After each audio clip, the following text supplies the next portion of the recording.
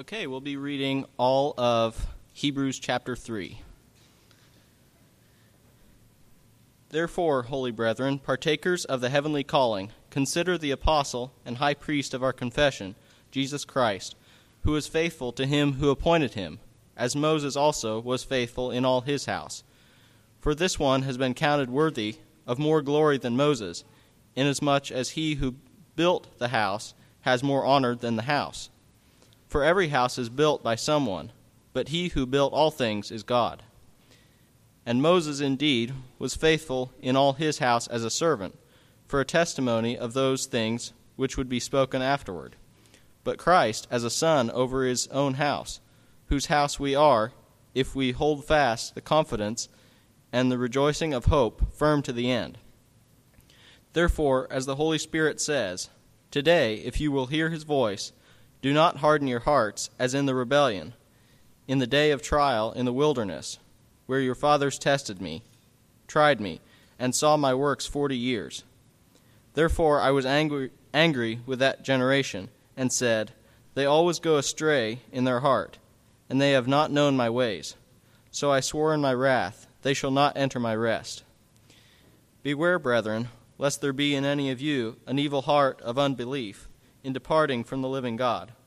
But exhort one another daily, while it is called today, lest any of you be hardened through the deceitfulness of sin. For we have become partakers of Christ, if we hold the beginning of our confidence steadfast to the end. While it is said, today, if you hear his voice, do not harden your hearts as in the rebellion. For who, having heard, rebelled? Indeed, was it not all who came out of Egypt, led by Moses? Now with whom was he angry 40 years? Was it not with those who sinned, whose corpses fell in the wilderness? And to whom did he swear that they would not enter his wrath, but to those who did not obey? So we see that they could not enter in because of unbelief. You may be seated.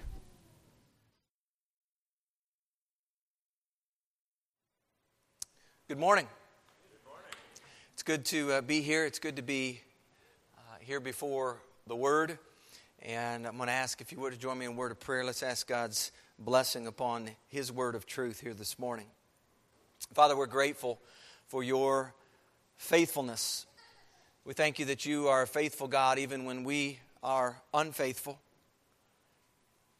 Your throne is built on faithfulness and truth, mercy and justice. And as we know the song, great is the Lord, and He is worthy to be praised. Father, we thank you that you've spoken to us in your word through your Son. You've called us to hear Him, to listen attentively to what He has to say. And so, Father, this morning, I pray that you would open our ears to do just that we would listen attentively. As we look here in Hebrews chapter 3, I pray, Lord, that you would show us your mighty power, that you would reveal once again your superior Son to us, that you would rebuke us as needed, Lord, that we might awaken and walk in your truth. Pray, Lord, that you would encourage us with your words of hope this morning, that we might be strengthened to do your will. We ask that you would open our eyes to see, that we might learn your history lessons given to us in the pages of Scripture. Father, I pray not for great men and women to be built up in this place, but instead, Lord, I pray for men and women of great faith who exhibit this great faith by your great power working in them. Oh, Father, may we have eyes to see this morning. May we be teachable to hear what you desire to teach us through your Spirit. We pray this in the name of Jesus. Amen.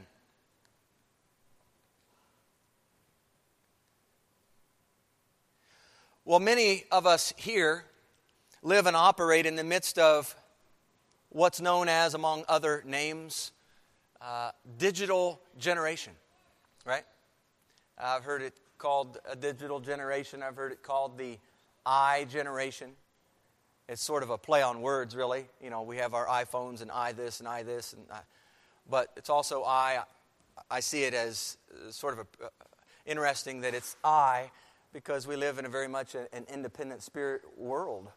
Everybody is about themselves, it seems, absorbed in their own gadgets, having these tools seemingly attached to their palms and walking around, always looking at it. A digital generation.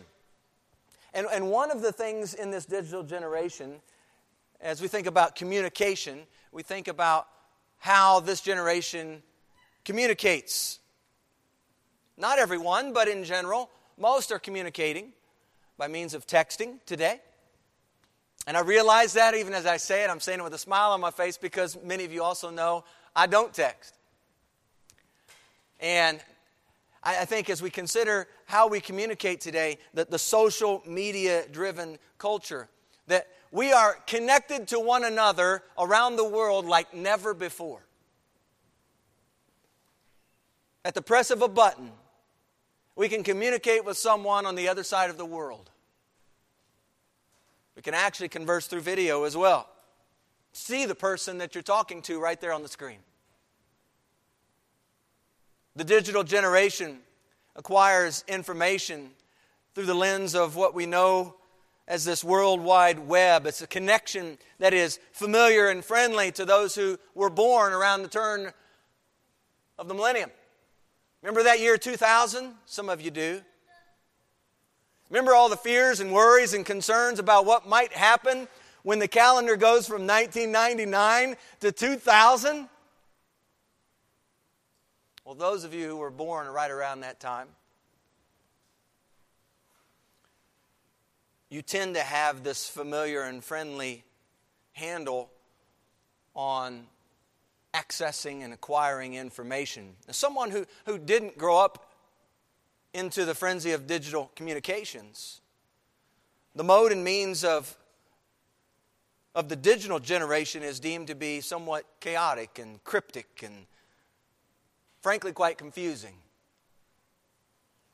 Why would you want to have a gadget always in the palm of your hand, some might say? And it seems that young and old live together today with this huge gap. You think about it, just grandparents, parents, children, 3 generations, and they each operate and communicate from the well of what they know, what they have known. And I was thinking about that as I was looking at Hebrews 3 and thinking about the writer of Hebrews, and he's addressing the professing church, some of whom are walking by faith, enduring and persevering even amidst the tensions of internal and external persecution. Some, however, have professed a faith that has been grounded to the intellectual realm, and it's never blossomed into a living reality. I think it's important to note that the people that are being addressed here in Hebrews are still being regularly addressed in many churches today. There are still some who have made confession of faith in the past and are in the present, by the grace of God, living that out for the sake of the one they claim allegiance to. And there are still some today who have shared a profession but are not at all interested, it seems, in living what Jesus spoke of in His Word. I mention this context because I want you to get a feel of how the Jewish reader would have received the message, especially this word right here in Hebrews chapter 3. Most of us, I believe, have a hard time relating to things Jewish because we're not Jewish. Make sense? I think we have a hard time with this. I'll put my foot in there and say, it's hard. It's difficult sometimes to grasp the fullness of it because of the nature, the background, the context, Jewish culture. Most of us have a hard time relating to these things. We find it difficult even to track certain arguments, perhaps, in the text, because we're not accustomed to a Jewish culture. I was thinking about that same kind of idea, the generations that are removed from the digital age, right? They can relate with difficulty trying to grasp the technology webs of today. And vice versa, the digital generation of today can't seem to understand how life could have been lived without the use of a smartphone. It works both ways. Context is big. So to help us associate with the Jewish background of the listener in the text, it's important to know the pull of what they were experiencing at this time. The pull was a return to the practice of Judaism. That was the pull, to go back to where they were, a place of familiarity. The Levitical sacrifices, the First Testament or Old Testament way of doing things. You see, these people to whom he's writing, many of whom have professed Messiah, the Christ. Some had reached a point where it would just be easier, it'd be a lot more comfortable just to return to their old way of living. And I realize as I stand here to preach this word that you may not be experiencing this same pull to return to the days of the Levitical priesthood. Amen? I realize that. I'm aware that it's a challenge for you to connect with the Jewishness of the situation in the book of Hebrews. It's important, I think, that we at least put it out on the table. It's a challenge. And yet I want you to know that the purpose behind the book is to appeal to the brethren to bear with this word of exhortation.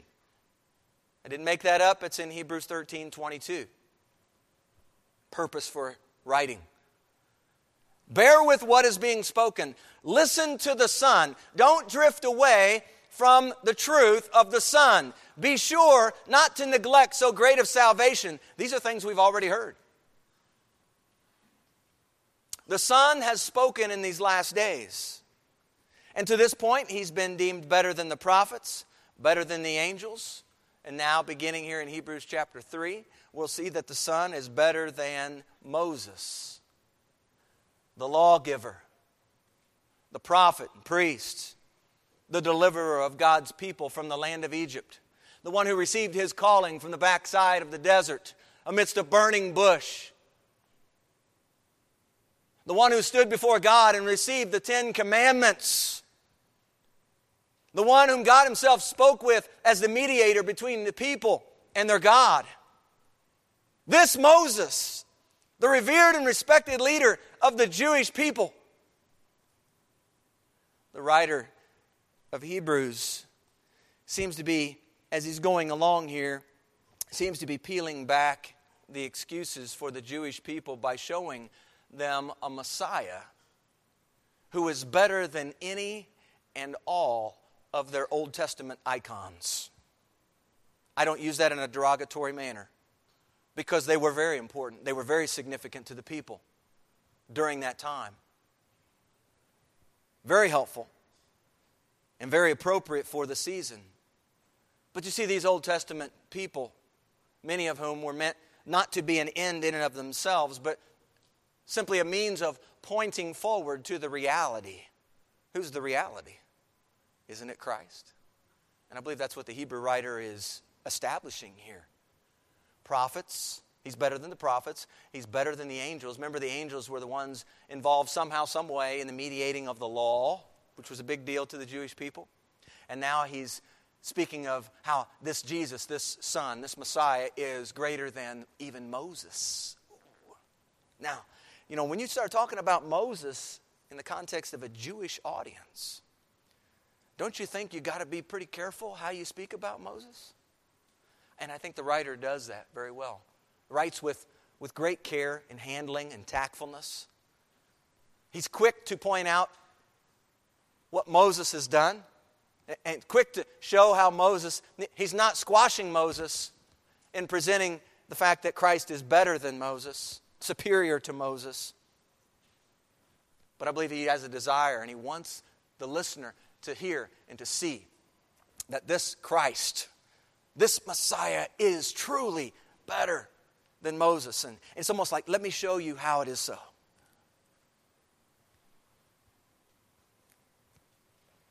The reader's list of attachments or reliances seem to be put on trial. They said the prophets, angels, now Moses. And so while you are here today, and you may not be tempted to return to the Levitical sacrificial system today, I would gather that all of you have some, just like the people he's writing to, all of you here today have some old attachments. You have some old patterns, many of which are worldly, of the flesh. You've collected in times past some attachments that once served as your security blanket. Remember Linus? Wasn't it Linus? Who always had to have his what? Always had to have his blanket. It was his security. And you know, as you sit here today, you know what those attachments are. You know how prone you are to return to them, to keep going back to them, to be drawn back to them. Especially when things get tough, especially when circumstances press down on you and trials come sweeping in like a mighty flood. Perhaps the text today will encourage you to place on trial your former list of attachments. Some questions to think through right up front here. Do I find myself reverting to something else for my source of hope? Is there something else to which I'm running for my daily strength and sustenance? Am I endeavoring to live for Jesus, or have I been seeking a safe and familiar path to spend my days?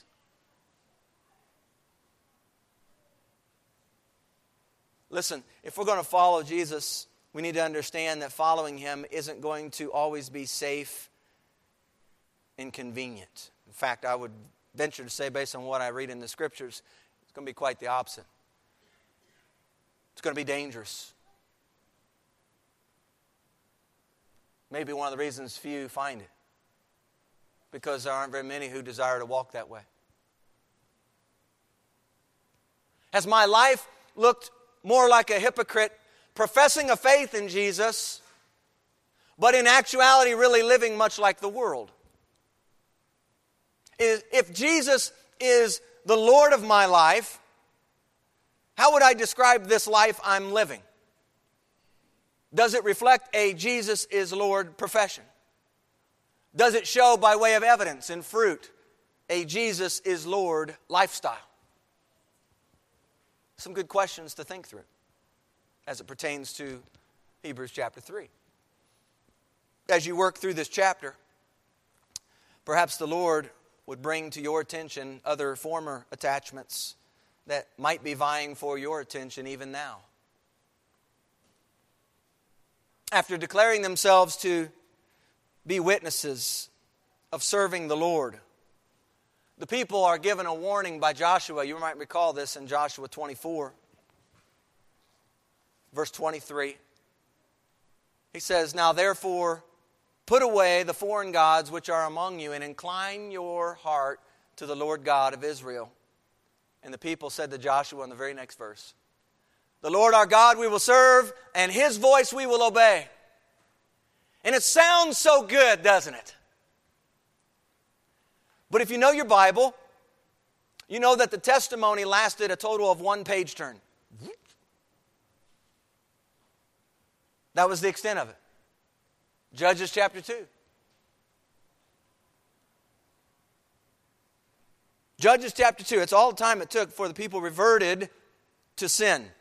They go backward and not forward. They walk in disobedience and forsake the truths of God. So it seems that the renewal at Shechem was short-lived, wasn't it? Some years ago, many of you made a confession of faith. A confession of faith. In other words, you agreed with God about what He says concerning His Son. That's the idea of confession. Amalageo, to agree with, to say the same thing as. So when you make a confession of faith, you are saying the same thing as God would say about His Son. And then you're acting upon that.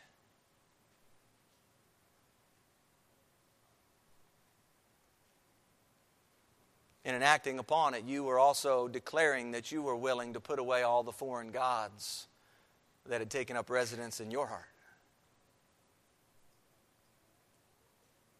What's the status of those foreign gods today, friends? Have you set up a room for the foreign gods to hang around? Have you given place or foothold for those foreign gods to still have entrance into your life? Is there now today any room for Jesus? Remember, this is the one you confessed. The one whose name you professed to follow. Not just speak about in times past, but the one that you've declared that you're going to now live your life for. The text here in Hebrews 3 is a call to consider. Consider is a key word. A call to consider our confession. And the object of our confession is Jesus, the Son who has spoken and embodied so great a salvation. He is the one we've been called to hear. Today, we've been called to hear Him. Today, we are gathered together, as at Shechem, if you will, to be reminded and renewed of this great salvation that we share in Christ. Today, we are brought before God's Word to consider God's Son. And to consider not simply our profession, but our confession. You see, professions abound. But a confession of faith is rooted in saying the same thing as God says about His Son. And when we confess with our tongue, Jesus is Lord, we are testifying that what God has spoken about Jesus, that's what we hold to be true. And our lives then align to what God has spoken about the one that we call Lord and Savior. Today, we are confronted with urgency to see the Son as the one to whom we look for all things. Not just on Sunday mornings. For all of life, friends. For all of life. There's a sense of urgency. In fact, you've been given, listen, this is important for you to get. Simple idea, but profound in its concept. You have been given a today. You have one. Tomorrow, Lord willing, should the Lord desire to allow you to breathe, have breath of life, tomorrow on Monday, you will get another today. On Tuesday, Lord willing, you wake up. You just might have another today. That word is also very significant in the text. A sense of urgency. The text is setting before the brethren the stewardship of our days, that each today is to be captured wholeheartedly for the one whom we claim Lord and Savior. Paul writes, it says in Romans 13, verse 11, he's talking about how it's high time to wake up out of sleep. Remember that? And he goes on, he says, for now our salvation is nearer than when we first believed. Now, today is the day to set in order what we got straight and said yes to back in Shechem. There's 3 words that I'd like you just to jot these down if you're taking notes. I think these 3 words are very significant words, especially in Hebrews 3. The first word is consider. And we see it right here in verse 1. Therefore, holy brethren, partakers of the heavenly calling, consider the apostle and high priest of our confession, Christ Jesus. Consider is the first word. The second word we get to in verse 12, and it's beware. Beware. And the third word is the very next verse in 13, exhort. Consider, beware, exhort. All three of these words are imperatives in the text. They're directives. They're not options for the listener. And I believe these three words frame the entirety of Hebrews 3 and help navigate us through the text. So, having just spoken of the necessity of the Son's incarnation in chapter 2, and he's shown in verse 18 of chapter 2 how this Son is able to aid those who are tempted, the writer now moves us to consider something. And initially, he calls us to consider who we are. Notice the two titles. Holy brethren gives us a clue, an indicator of who he's addressing. Holy brethren, okay? Holy in terms of the position that they have with the Lord God as being one of His. Holy, set apart ones, sanctified ones. Those in Christ. He's addressing those folks. He also has them consider that they are partakers of the heavenly calling. Therefore, holy brethren, partakers of the heavenly calling. Partakers, it's the same word, metakoi, that's used. We've seen it a couple times already in Hebrews. We saw it in chapter 1, verse 9, used of the word companions. We saw it in chapter 2, verse 14, when it said he himself likewise shared in the same. Remember, he voluntarily came and he took on a nature that was not his necessarily. He came and became flesh and blood. He shared in that. He was a partaker. We see the word is also used in Luke's Gospel, chapter 5, verse 7, of partners, fishing partners, partakers together. And this is a word that speaks of one who is associated with others in a common task or condition. And so here in the text, it describes the saints as those who are associated with one another in a heavenly calling. A heavenly calling. We're associated together with one another in a heavenly calling. And the church has a heavenly calling, a heavenly destiny. Reminded of Paul's familiar words in chapter 3 of Philippians, verse 14, where he says, I press toward the goal for the prize of the upward call of God. The upward call of God in Christ Jesus. He's pressing toward that goal for which he's been called. We're going to see this word, partakers, reappear in verse 14. You can kind of make a note of that. Verse 14, it'll appear once again. We see not only who we are, but I believe he's calling the listener to consider who he is. The object of our confession, Christ. And he gives us two descriptors of who he is. The apostle. The only time that I'm aware of that this is used in reference to Christ himself. The apostle. When we think of an apostle, one who is sent, right? Sent out, commissioned. Commissioned with credentials. He's sent, the sent one. He's also the high priest. And we saw last week in verse 17 of chapter 2 that he is a merciful and faithful high priest. He's merciful, he's compassionate to us, and he's faithful and loyal to God the Father. The call is to consider our confession, which is grounded and rooted in Christ. We think about the word consider. It has in mind to fix one's eyes or mind upon continually. Continually. And one writer says that these listeners needed just this exhortation. They were allowing their attention to relax so far as Messiah and the New Testament were concerned. And their gaze was slowly turning back upon First Testament sacrifices.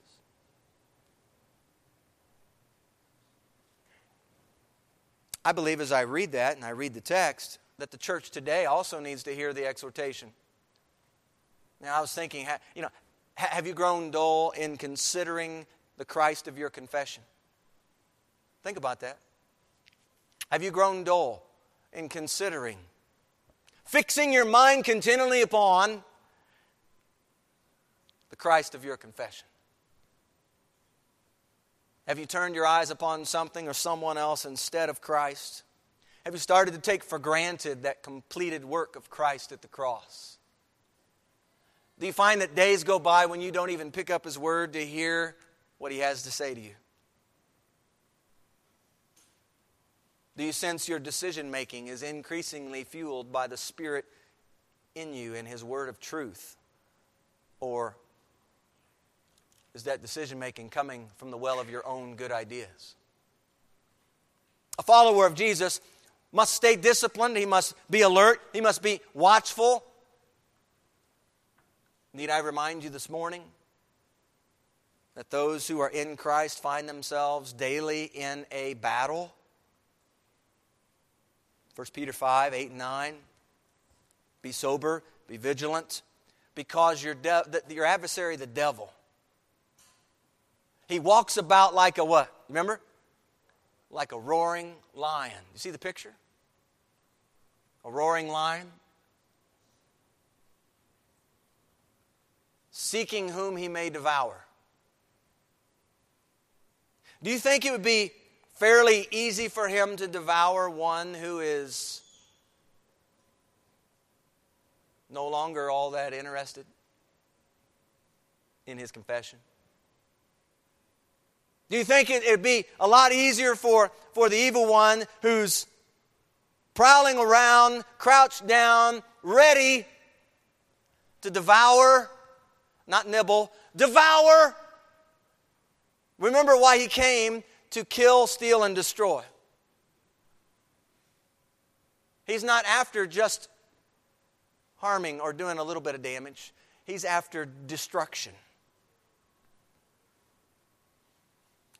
I love the next verse in Peter chapter 5. It says, resist him, steadfast in the faith.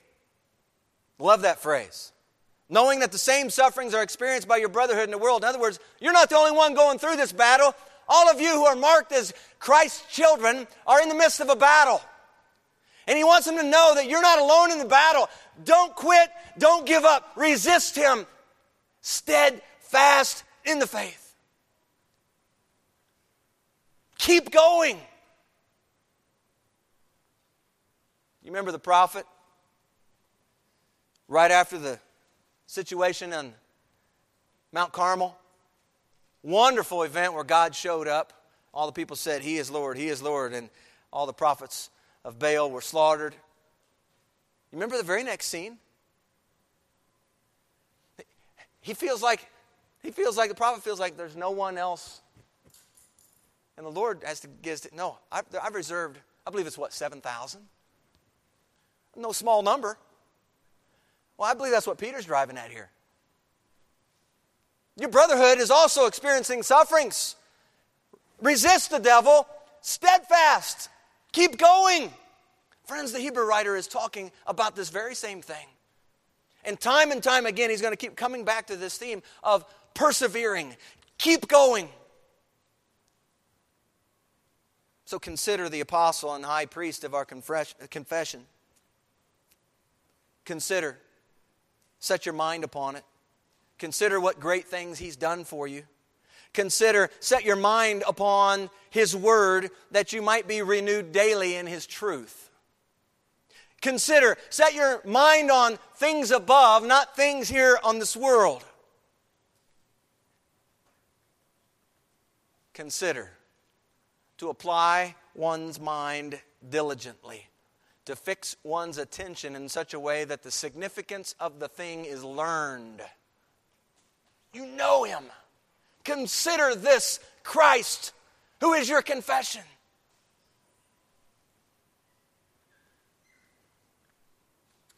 Ephesians 4, verse 17.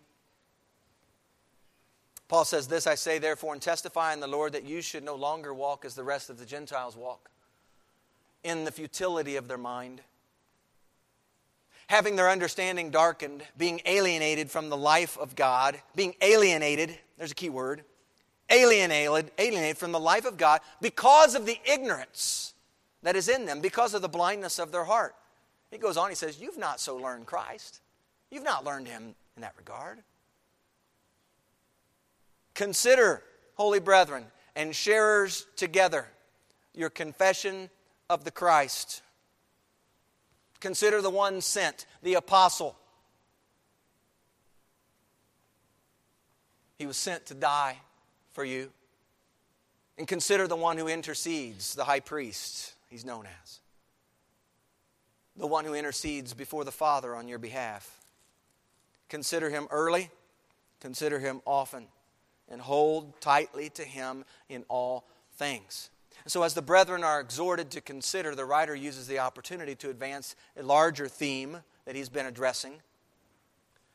Jesus is better than or superior to prophets, angels.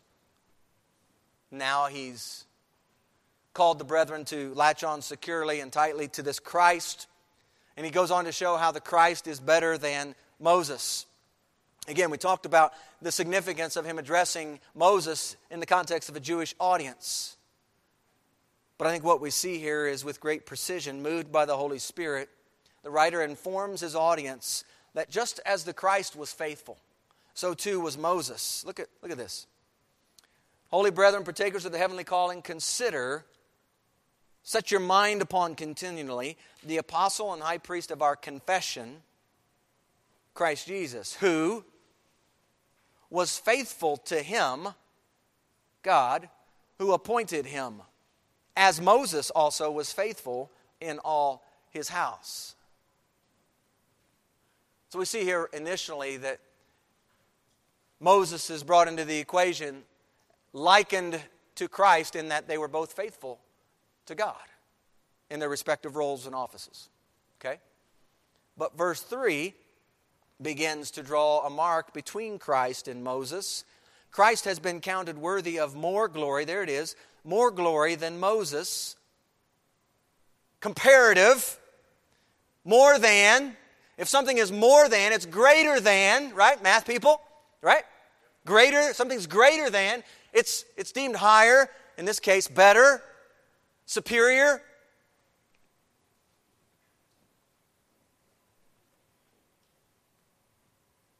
On what basis? Inasmuch as he who built the house has more honor than the house. Now, Moses seems to be here in the text a representative of God's house, in particular his house of Israel, his leader for the people of God. And he was faithful in his work as caretaker of Israel. The Christ is deemed greater in that he not only was with God in building the house of Israel, but in coming to the world, he ushered in a house of God, bought with his very blood. That house we know as the church. Body of believers, the family of God, if you will. Moses was indeed faithful in all God's house. Key word there, in, and he'll come back to that in just a moment. Verse 4, statement of fact. For every house is built by someone, right? It's built by someone. Every house is built by someone, but he who built all things is God. Well, that's interesting. He who built all things is God. Keep a hold of that as he keeps talking through this. Moses, indeed, verse 5, again, he's being very careful how he's addressing this. Moses indeed was faithful in all his house as a servant. I want you to mark a couple words there. In and as a servant. Moses indeed was faithful. The writer's saying Moses absolutely was faithful in all of his house as a role of what? Servant. Servant. That word servant there is the only usage of that word here in this book. It's not your typical word. It's not doulos, bondslave. But it has in mind one who willingly takes joy and delight in serving his master. It really speaks to, in large part, the relational component that was involved in the carrying out of his service. If we know anything about the life of Moses, we know Moses and God were constantly talking, communicating, fellowship with one another. It's that idea that's being expressed here. He was a servant in all of God's house. For a testimony, it says, of those things which would be spoken afterward. And we'll get to that as we get to Hebrews chapter 11, because there's going to be a gallery of faith heroes, if you will. Moses is in there. And time and again, we see that later on down the line, references being made to this man Moses as a testimony. As a testimony to what? Of how great Moses is? No. Moses pointing to the one. In fact, Deuteronomy tells us that very thing. After me, there's going to be someone coming like me. But you need to listen to him. He says he's pointing the people to the one who's yet to come. Notice the contrast in verse 5. Moses indeed was faithful in all his house as a servant. Verse 6. But Christ as a son. Moses as a servant. Christ as a son. Is there any difference? Tell me. Is there any difference between a servant and a son? Any difference? Absolutely. Absolutely. Certain privileges you're probably given in being a servant versus being a son. Okay? Christ as a son over his own house. Notice the prepositions. Moses was a servant in his house. Christ is a son over his own house. Over his own house. Well, wait just a moment. We saw back in verse 4, he who built all things is God. Seems like right here in verse 6 now, the writer is trying to, and does, I think, very well, make a statement of divinity. The one who built the house, he says, is God, verse 4. And then he says in 6, Christ as a son over his own house. Well, how is it that he's over his own house? I thought God built it. If we flip backwards to chapter 1, verse 3, we see that this Son who has spoken in the last days, he has been appointed what? Heir of all things. He's been granted all authority in heaven and on earth. Right? So it is true that God built all things. He who built all things is God. If he who built all things is the Christ, is the Messiah, he's making a statement about who he is. He's God. And he's already talked about in chapter 2, this same Son is also man. He's God and he's man. Both. Consider our confession. Consider who this Christ is, the writer is saying. And also consider the shift in verse 6. Right here we see a shift take place. All right, he's talking about what it is we consider in verse 1. It's kind of, as he's talked about the object of our confession, Christ. It's kind of opened up this fuller, more big picture here of greater than, more superior to Moses. And then he gets to the middle of verse 6, after he talks about Christ as a son over his own house, whose house we are. Oh, listen to this. This starts to get real personal now. Whose house we are, if we hold fast the confidence and the rejoicing of the hope firm to the end. Reminds me of shades of 1 Peter 5. steadfast in the faith. If we hold fast whose house we are. Will you turn with me for just a moment to Ephesians? Ephesians chapter 2. I want to begin reading verse 19. Listen to what Paul says. Now therefore you are no longer strangers and foreigners, but fellow citizens with the saints and members of the household of God. Listen about this household of God that Paul describes. Having been built on, what was this household of God built on? Built on the foundation of the apostles and the prophets. So you see, those who've gone before are not deemed unnecessary or unworthy or... No, they're very important, they're very significant. This was built upon them. Jesus Christ Himself being the chief cornerstone. Jesus Christ Himself being the chief cornerstone. In other words, without Him, the house isn't what it's intended to be. It's not.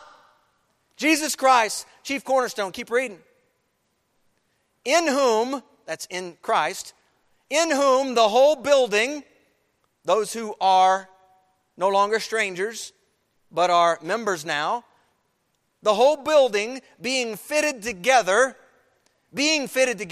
grows into a holy temple in the Lord, in whom, in this Jesus, you also, he's speaking here to the group of Ephesians, you also are being built together for a dwelling place of God in the Spirit.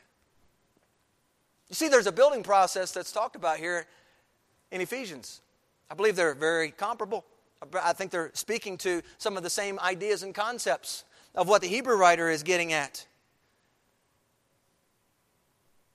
Just as Christ is His Son over His own house, says, whose house we are. We are a part of this house.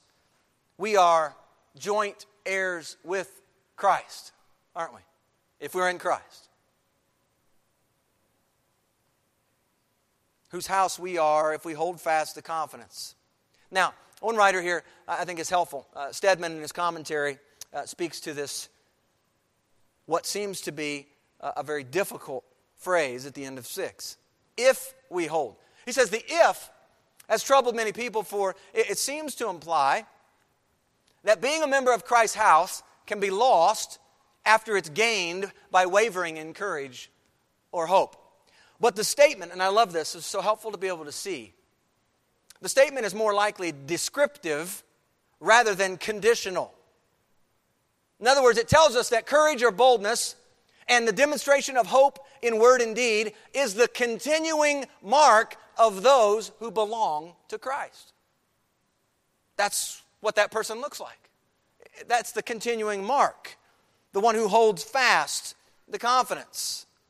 F.F. Bruce in his commentary, he says that nowhere in the New Testament, more than here, speaking of Hebrews, do we find such repeated insistence on the fact that continuance in the Christian life is the test of reality. Stumbling from faith is precisely, he says, what the author of Hebrews fears may happen to his readers.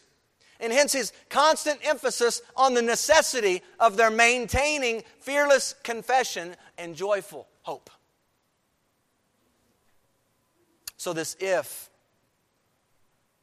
being not conditional, not an if in terms of the conditional, but an if in terms of describing a continuing mark of those who belong to Christ. We'll see this come back into play in verse 14. The call is to consider this Christ. And having spoken of the house to which the brethren belong, he issues a warning in verse 12. You see the warning, beware. And the precursor to the warning is an excerpt from history in verses 7 through 11. Therefore, as the Holy Spirit says, the Holy Spirit, by the way, is the co-author of the Scriptures, right? Holy Spirit. David's actually the one who writes this psalm in Psalm 95. But the Holy Spirit says, today, if you will hear His voice, do not harden your hearts as in the rebellion, in the day of trial in the wilderness, where your fathers tested me, tried me, and saw my works 40 years. Therefore, I was angry with that generation. I'll read that again because sometimes we miss this. I was angry with that generation. Not an individual. That generation. And said, they always go astray in their heart. They draw near with their lips, but their heart is far from me. They have not known my ways.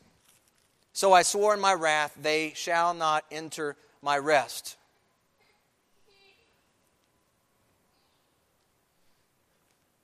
If you look at Psalm 95, you'll notice that in Psalm 95, the subtitle, which sometimes is accurate, sometimes not, put in there by man, a call to worship and obedience.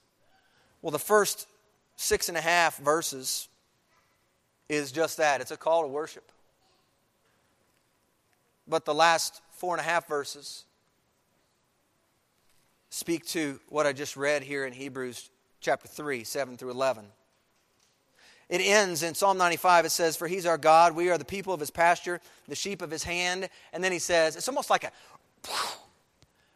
it's different at that point. It goes then to today, if you will hear His voice. And He goes on and says these same things that you can see in Hebrews chapter 3. Why would He include that in this psalm? I mean, some might think, man, that was a great worship psalm, and all of a sudden it just got blown out of the water. It's a pretty stern rebuke. I believe He's saying something there because He's coupling worship with what happened back in Exodus 17. That's where we can find what He was writing about, the psalmist. So the Hebrew writer in chapter 3 is writing about a psalm, Psalm 95. The psalmist writing about an event that happened in Exodus 17. They're using the Scriptures. Okay? But as we look at this text and we see that our worship is intricately connected to whether or not we are considering and holding fast to this one that we've professed. And he's using history. He's pointing back to Exodus 17 and saying, hey, don't harden your hearts as in the day of rebellion. You know, the interesting thing when you go back to Exodus 17, they were at Rephidim by Mount Sinai. There was no water. Remember the story? Right? There's no water. They're complaining. Moses says, why are you complaining and contending with me? Why are you tempting the Lord? And the people thirsted for water, and they wanted to know why you brought us up out of Egypt to kill us and our children. Moses cried out to the Lord. By the way, side note, this is one chapter after He's provided them bread from heaven. This is a couple chapters removed from the Exodus, from the miracle, parting the waters, crossing over. People are grumbling. People are complaining. God gives Moses instruction on what to do. Strike the rock, water will come out, and the people will drink. So Moses did that. Exodus 17 verse 7 says, so he called the name of the place Massah and Meribah. Massah and Meribah. In fact, if you look at verse 8 of chapter 3, we see in verse 8 of chapter 3 in Hebrews, when it says, do not harden your hearts as in the rebellion. That word there has in mind Meribah. And in the day of trial, Massah is referencing that very event in Exodus chapter 17. But listen, it says, because of the contention, I'm back in Exodus 17, because of the contention of the children of Israel, and because they tempted the Lord, saying, is the Lord among us or not? Is the Lord among us or not? Think about how that would have profaned a holy God. Is the Lord among us or not? I just described what He'd just done. And these people are complaining. These people are angry. They want to go back to Egypt. Things getting hard.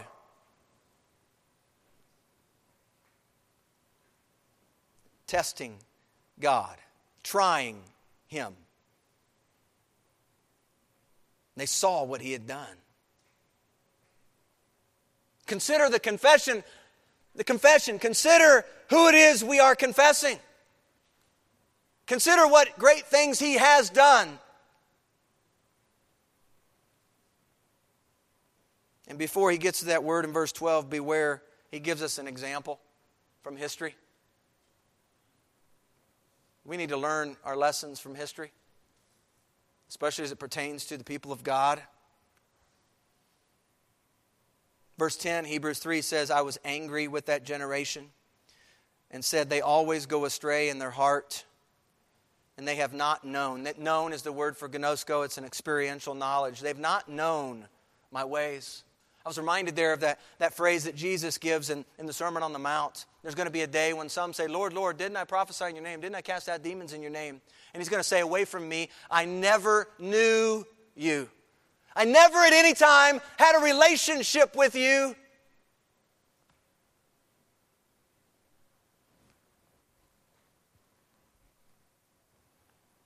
Thus his anger.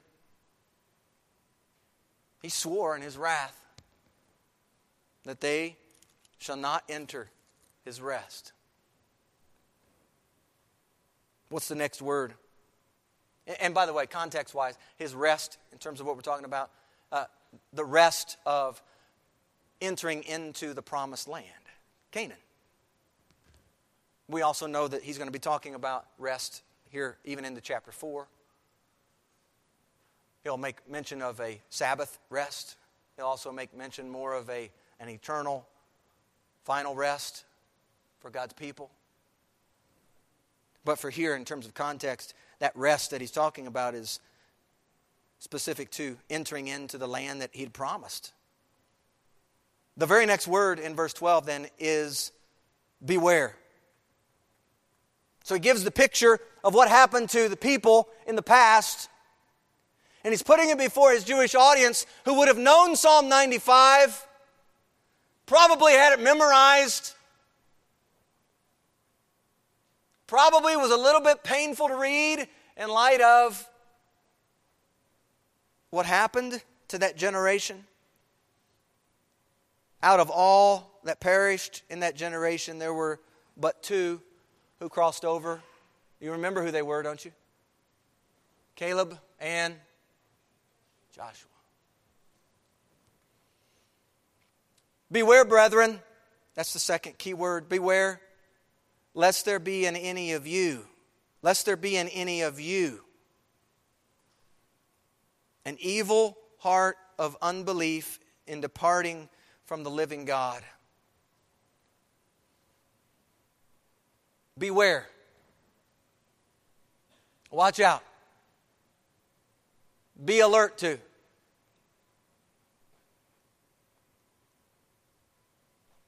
Brethren, beware. That's the urgent call here. To the brethren, to beware, lest there be found in any of you an evil heart. Evil here is the word, not your general word for evil, but this is the word evil, paneros, which is used of the evil one. And it really has in mind one who is not simply set on himself doing evil, but one who is desirous to do evil and bring others into the same mess that you're in. Takes it a bit further. And so as it's pertaining to the text here, lest there be in any of you an evil heart. An evil heart where you are so bent on not just yourself walking this way, but in having others come with you. You're set on this. Beware lest there be in any of you an evil heart of unbelief. See that come back in verse 19. An evil heart of unbelief in departing from the living God. Departing. It's an interesting word. This is another difficult verse. So can we bounce in and out of this and depart and make a confession and not be? Are we not? Again, that's why it's important, I think, for us to look at the word and the meaning of words. In the New King James, the word is departing. But really the word is made up of two words. Aphistemi, apa, from, and histemi, to stand. To stand off from really is the idea. To stand off from. So it's not necessarily, departing may not be the best word here for us to grasp the writer's intention. Beware lest there be in any of you an evil heart of unbelief in standing off from the living God.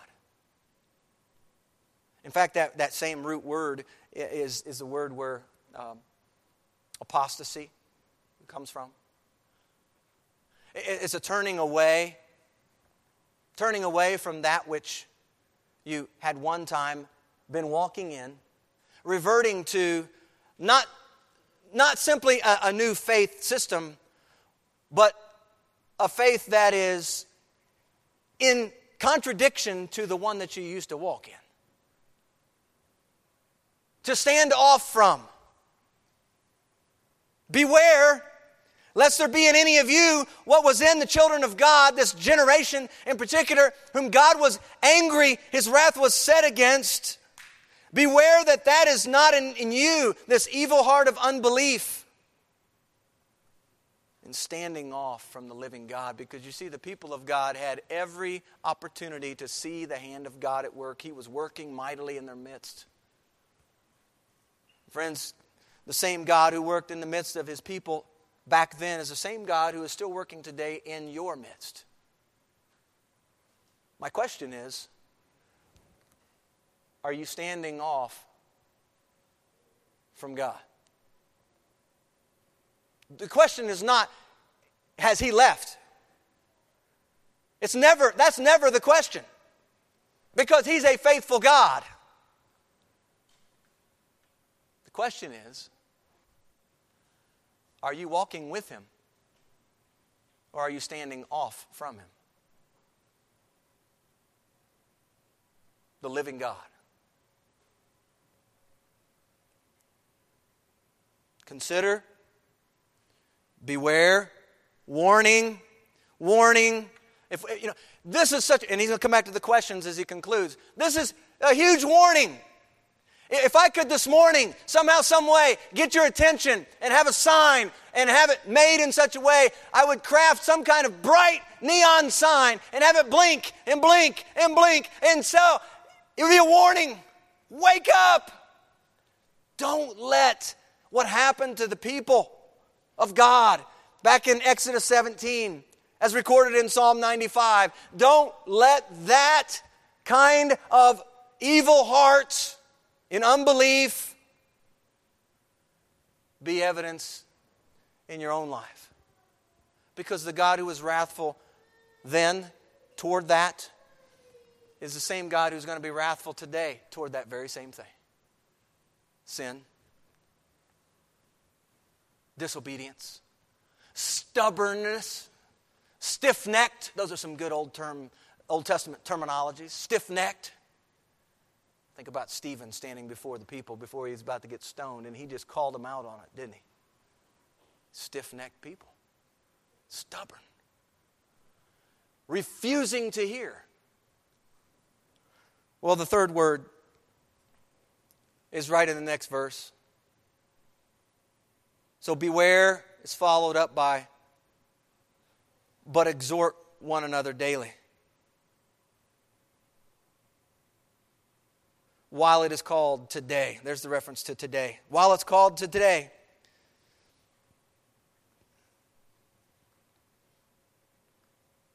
Lest any of you be hardened through the deceitfulness of sin. It goes on in 14 and he says, for we have become partakers of Christ if we hold the beginning of our confidence steadfast to the end. Exhort one another daily. Exhort. If we're to exhort one another daily, what's the connect here between the warning and what follows in exhortation? The connect seems to be that if we are speaking into each other's lives as partakers of the heavenly calling, as holy brethren, seems to be that exhorting one another daily, not just on a Sunday. Sunday's good, but not just Sunday. Daily. I believe the reference to daily, you know what it means? Daily. daily. It means more than just one day a week. Well, why is that so important? He tells us why it's so important. Exhort one another daily while it's called today, while you have your today. Tomorrow we might get another today. And we need to be about exhorting each other while we have a today, lest any of you be hardened. He's writing this, the construction is such that what has been going on, he's telling them to stop doing what they're doing. They've not been doing this, and exhorting them to do this. Keep doing this. Need to do this so that, in light of the warning that I've just described to you, but also lest any of you be hardened through the deceitfulness of sin. That word deceitfulness has in mind a trick or stratagem. Well, what would be the trick or the stratagem of sin? Well, the trick or stratagem of sin might be, in this instance, in this context, for one who thinks that they've made a profession of faith and they think that they are in Christ. They are one of the holy brethren. They are one of the partakers, when in reality, the trick, they've been standing off from God. You see, that's why at the beginning the writer has called us to consider, to fix our mind attentively, continually upon our confession, and the object being Christ. Exhort one another daily, while it is called today, lest any of you be hardened through the deceitfulness of sin. For we, and here's verse 14, another hard verse, ties into what we talked about earlier in partakers in verse 1. For we have become partakers of Christ if we hold the beginning of our confidence steadfast to the end. Again, another what seems to be conditional statement, but I do believe it's viewed in the same way as what we saw in verse 6 in terms of it being more of a descriptive than conditional statement. It's descriptive of who we are as a child of His. For we have become partakers. The idea here, in light of the tense of the verb, it's a perfect verb, partake. We have become partakers. What's that mean? Well, perfect tense has in mind something that was completed in the past and now still has present day results. So, in other words, we could read it. For we became partakers, past, and now are present of Christ. Make sense? The writer seems to be most concerned about their past and concerned about their present. Not so much, at least in this immediate, about the future. Although no doubt about the past and the present is going to be a close connector to what happens in the future. But he seems to be talking here specifically about their past and concerned about their present living. We have become and now are partakers of Christ, participators of Christ. We are joint heirs with Christ, that idea, right? We are participators with Christ if we hold the beginning of our confidence steadfast to the end. The beginning of our confidence. Listen, I believe that those to whom he's writing, just like today, if we were to put out, when you first held on to and said yes to and confessed the name of Jesus, there was a kind of living, maybe you can think back to that time, a kind of living that you recall, that you remember, that you were walking and flourishing and growing in the Lord Jesus. The writer, I believe, is calling attention to hold to the beginning. For those who in the past held to what they confessed and who are now living what they confessed in the past, and they're now living in the present, their confession.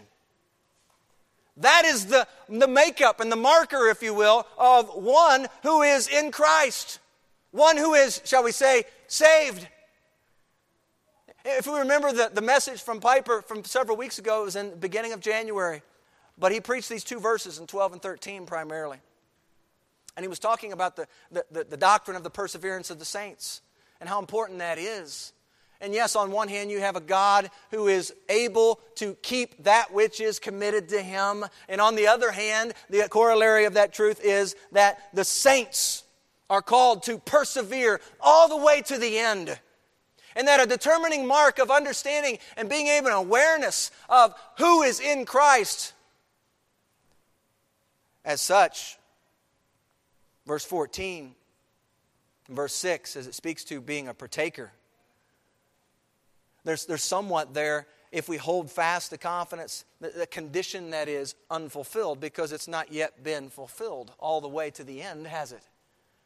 But he's calling them to take a regard to what they've said in the past, what they've done in the past, and calling them to now live in the present as they've made confession that Christ is Lord.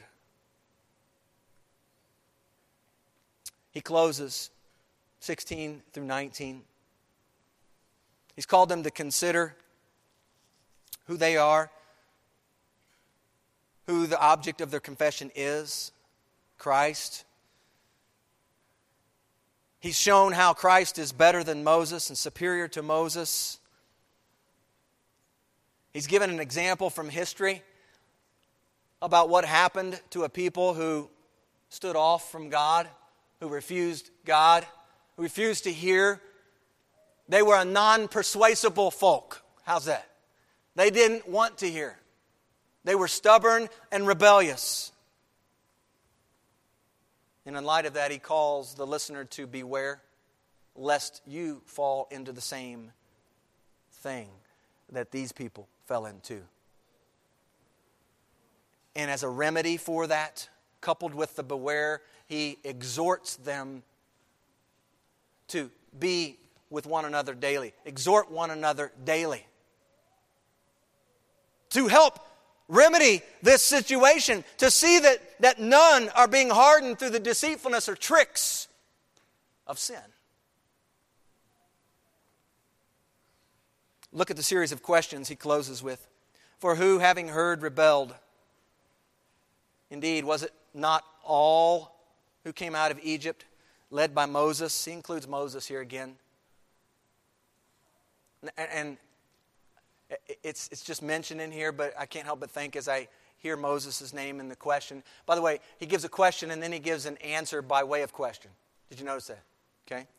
The question is, who having heard rebelled? Indeed, was it not all who came, that generation, who came out of Egypt led by Moses? Friends, do you remember that Moses didn't get to enter in?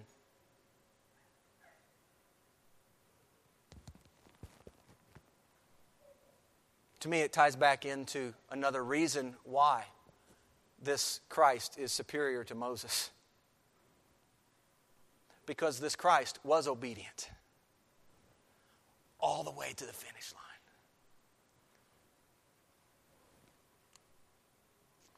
Now, with whom was he angry 40 years? Question. Was it not with those who sinned? So we have rebellion and we have sin. Whose corpses fell in the wilderness?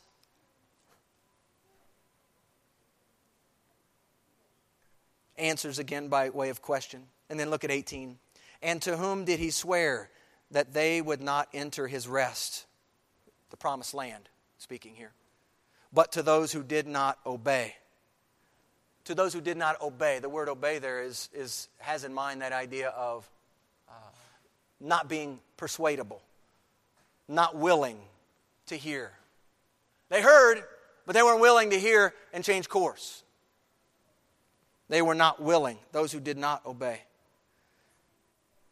In fact, we see in verses 16, 17, and 18 somewhat of a progression from rebelling to sin, which led to physical death,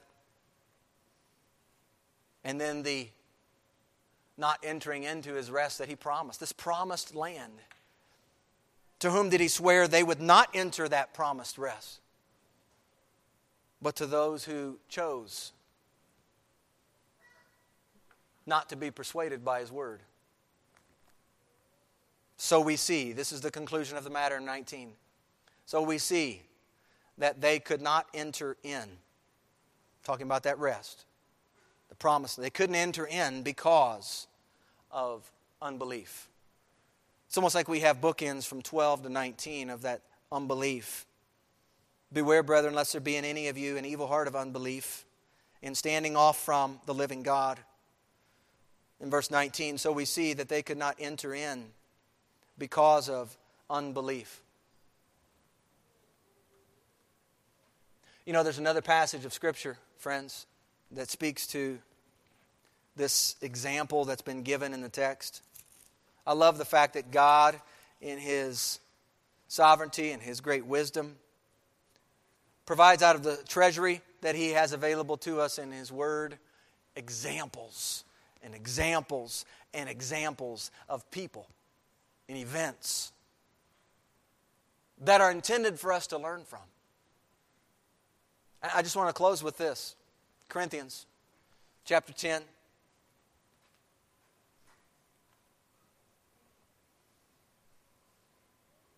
I do not want you to be unaware that all our fathers were under the cloud, all passed through the sea, all were baptized into Moses in the cloud and in the sea, all ate the same spiritual food, all drank the same spiritual drink. They drank of that spiritual rock that followed them, and that rock was Christ. It's an interesting statement. He's talking about Old Testament, and yet he's still talking about what they were in. Participators in Christ. But with most of them, God was not well pleased. Listen, for their bodies were scattered in the wilderness. Now these things became our examples to the intent that we should not lust after evil things as they also lusted. Do not become idolaters as were some of them. Verse 8, nor let us commit sexual immorality as some of them did.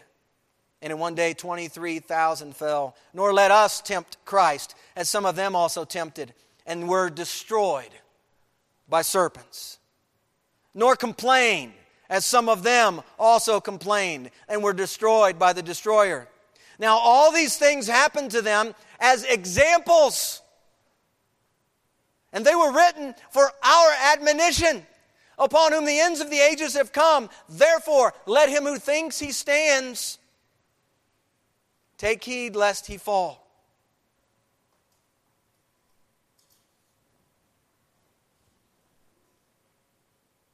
The writer in Hebrews has given to us an example couched right in the midst of these three words: consider, beware, and exhort.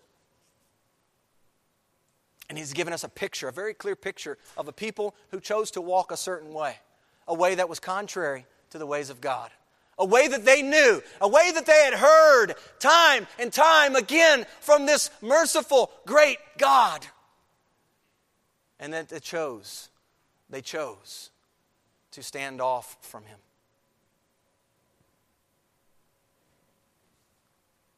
Friends, this morning, will you consider the apostle and high priest of our confession, Christ Jesus, the one who served as a son over His own house? Will you also beware, lest there be in any of you what was in the people of God back in the day of Moses in Exodus 17? An evil heart of unbelief in standing off from the living God. How can we stand off from such a powerful and mighty God?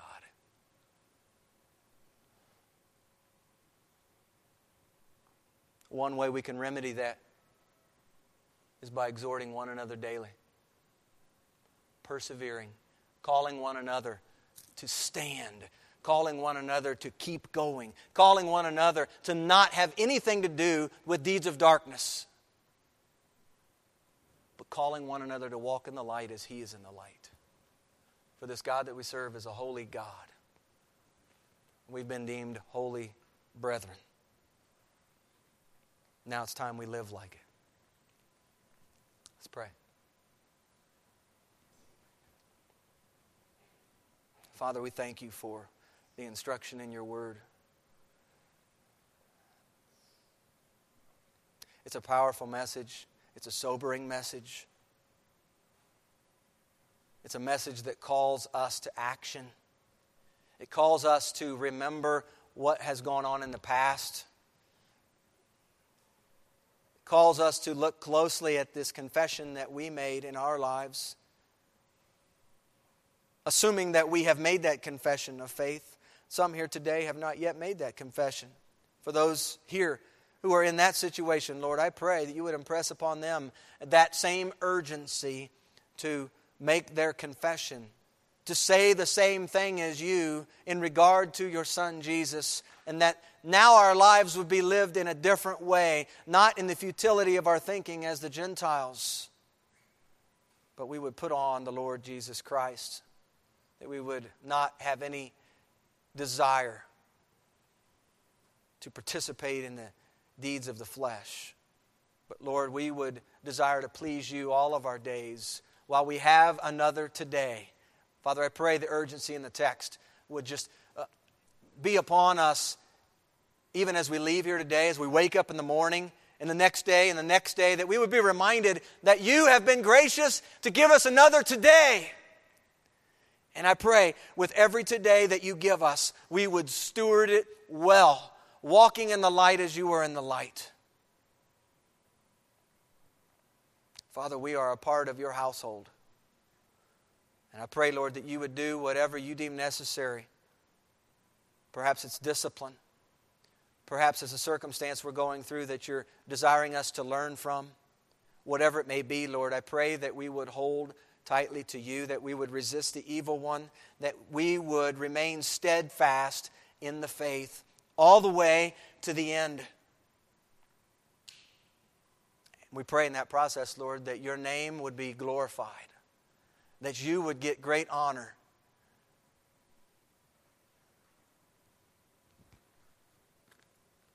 We need your help, Lord, in this. And we thank you that you've given to us your Holy Spirit. You've equipped us with all that we need for godliness in this life through your Spirit, through your word, and through your people. That's another way that you've provided assistance and help for us in this walk. And I pray, Lord, we wouldn't discount what you have so graciously given to us. So, Father, we just say thank you. We declare our love for you. And Father, we are, just as the people back in the days of Joshua, and thinking about that gathering at Shechem, the renewal of the covenant. Perhaps today, Lord, would be an opportunity for each of us to renew what started some days ago, some months ago, some years ago perhaps. And that, Lord, we would take close inventory to walk in light of the confession. We pray this in the name of Jesus. Amen.